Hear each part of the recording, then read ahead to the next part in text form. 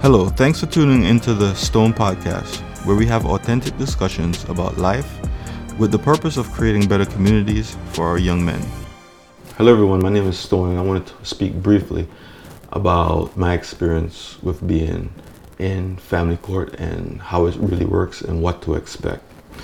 First of all, you want to try your best, your absolute best to keep it out of the court. Something to think about. And this is what I thought about when I was going to court. I said, what do I have to lose? What's the worst case scenario that could happen? Is this thing going to help me or hurt me if I take this thing to trial or court? And I thought about the worst case scenario and I moved from there. I said, as long as I get something that is better than my worst case scenario, I would have considered that a win. And you don't know how things are going to play out in court. You just don't know. The way you think or what you think is going to happen, chances are it won't happen that way. But there's going to be some interesting things that's going to happen. Just think about this for a second. We're going through COVID. The court system were closed. Who would have expected that would be a reality? The process is going to be very long. So people are in court for 4 or 5 years already and tacked on another 3 years. Just think about that for a second. And whatever you go in there for, that's not going to be the thing that you're going to focus on, because things are always going to be happening. So you might go in there because you want custody, and then all of a sudden there's different allegations being brought up, and this happened and that happened and this is a mess. There's two things I believe you don't mess with people with: their kids and their money. And family court touches on both of those things. It's a very emotionally and financially draining process that you're embarking on.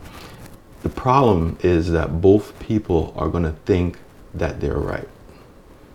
And both people are emotionally charged. Many times when our emotions get involved into things, it usually leads to disaster. It's going to be horrible. You will not be judged by a jury of your peers. It's not like that. It's not even a real judge. I believe they call themselves a referee. If it's a custody battle, your child is going to be appointed a advocate, and they're going to get into your personal business. They're going to come to your house. They want to know where the child sleeps, if the child is being fed properly, there's food in the house, if the kid is being abused. And me personally, I think that can take a real toll on your children's mental health, especially if they're young. It doesn't even matter if they're young or old. Any kid that's going through that, a third party coming into their life, asking questions and things like that, I just don't think is the best thing for a child's mental health. The court system is a business, and the people that are in the court system, running the court system, whether it's the judge or referee or lawyers or whatever the case might be, they want to get home to their family like everybody else. You're not their main priority. They're human beings at the end of the day. And when they go on lunch, they go on lunch. And if you're not called on the docket for the day, that's just it. You got to come back another day. Sometimes they don't come in. Sometimes you got to reschedule. Sometimes it's not in the same courtroom that it was in, that it was supposed to be. And you got to look at the board and make sure everything is copacetic as far as where you need to be for the day. And it's terribly unorganized. The courts are good at some things, but they're not good at everything. In some cases, I could see where it would make sense to do the whole court thing and go through the whole process. If your child is in danger, I'm going to tell you to go to court. If your child is not in danger and you can work things out, and this is just an emotional thing that you're going through, I think you should probably give it some time, maybe a week or two, and really consider if this is something that you want to embark on, because once you start, it gets horribly messy. Lawyers make the most amount of money when both parents cannot come to some kind of resolution. So they are incentivized to keep up the foolishness and to keep on pulling things out of the hat and making both of your life miserable. Something that could have been fixed with a family member in 5 minutes can end up lasting 2-4 years. I've seen people in court for over 10 years. But think about how much time that is, how much time from work, how much money is being missed out and being made because you're in a court system day to day. So just think about it. I'm not gonna tell anybody not to go to court if they need to go to court, but make sure you're thinking about it before you go in there, because once you get in there, it's a whole different thing. Like I said before, this is something that is very emotionally taxing, and when you get in there, you have to carry yourself a certain way, because yes, it's emotional. However, if you have a good lawyer, they'll make sure to tell you that you have to keep calm and let them do the talking for you. I would not advise you to go into a courtroom, any courtroom, for that matter, without a lawyer. And it gets very expensive. That's another thing. And many people don't have the resources to continue to fight. And when you see a child and things like that and what they're going through, many times you do want to stop, because they don't understand and they love mommy and daddy, and it's tough, it's hard. Another thing that I've realized about going to court, everybody knows each other, from the ACS workers to the judge to the lawyers. Just think about it. This is what they do all the time. I would say it's best to get a lawyer that knows everybody, because they can make their deals, because they do make deals behind closed doors that you might not be privy to. And then they come inside the courtroom, and it's a big show.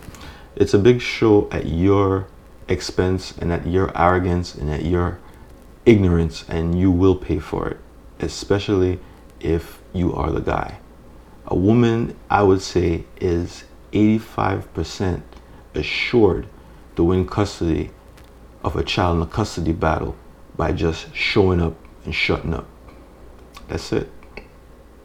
As long as she's not using any drugs or abusing the child, good luck.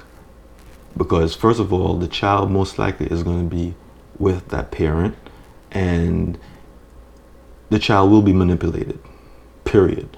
But apart from that, ACS has ways to find out if the child is being coerced into having a certain view of a certain parent or situation. So they do have those resources to find out. So I would say the best thing to do is do not lie. Do not lie, because they will find out if you're lying. And another thing I've learned is do not take advice from your friends, especially people that haven't been in the court system. Don't even take advice from me. The best advice I could give you is to get a good lawyer and to listen to your lawyer. Seek counsel with your lawyer. Don't listen to your mommy. Don't listen to your dad. Don't listen to your friends or your girlfriend. Whatever it is, listen to your lawyer until you can figure out what is it that you want to do for yourself and what decisions you want to make.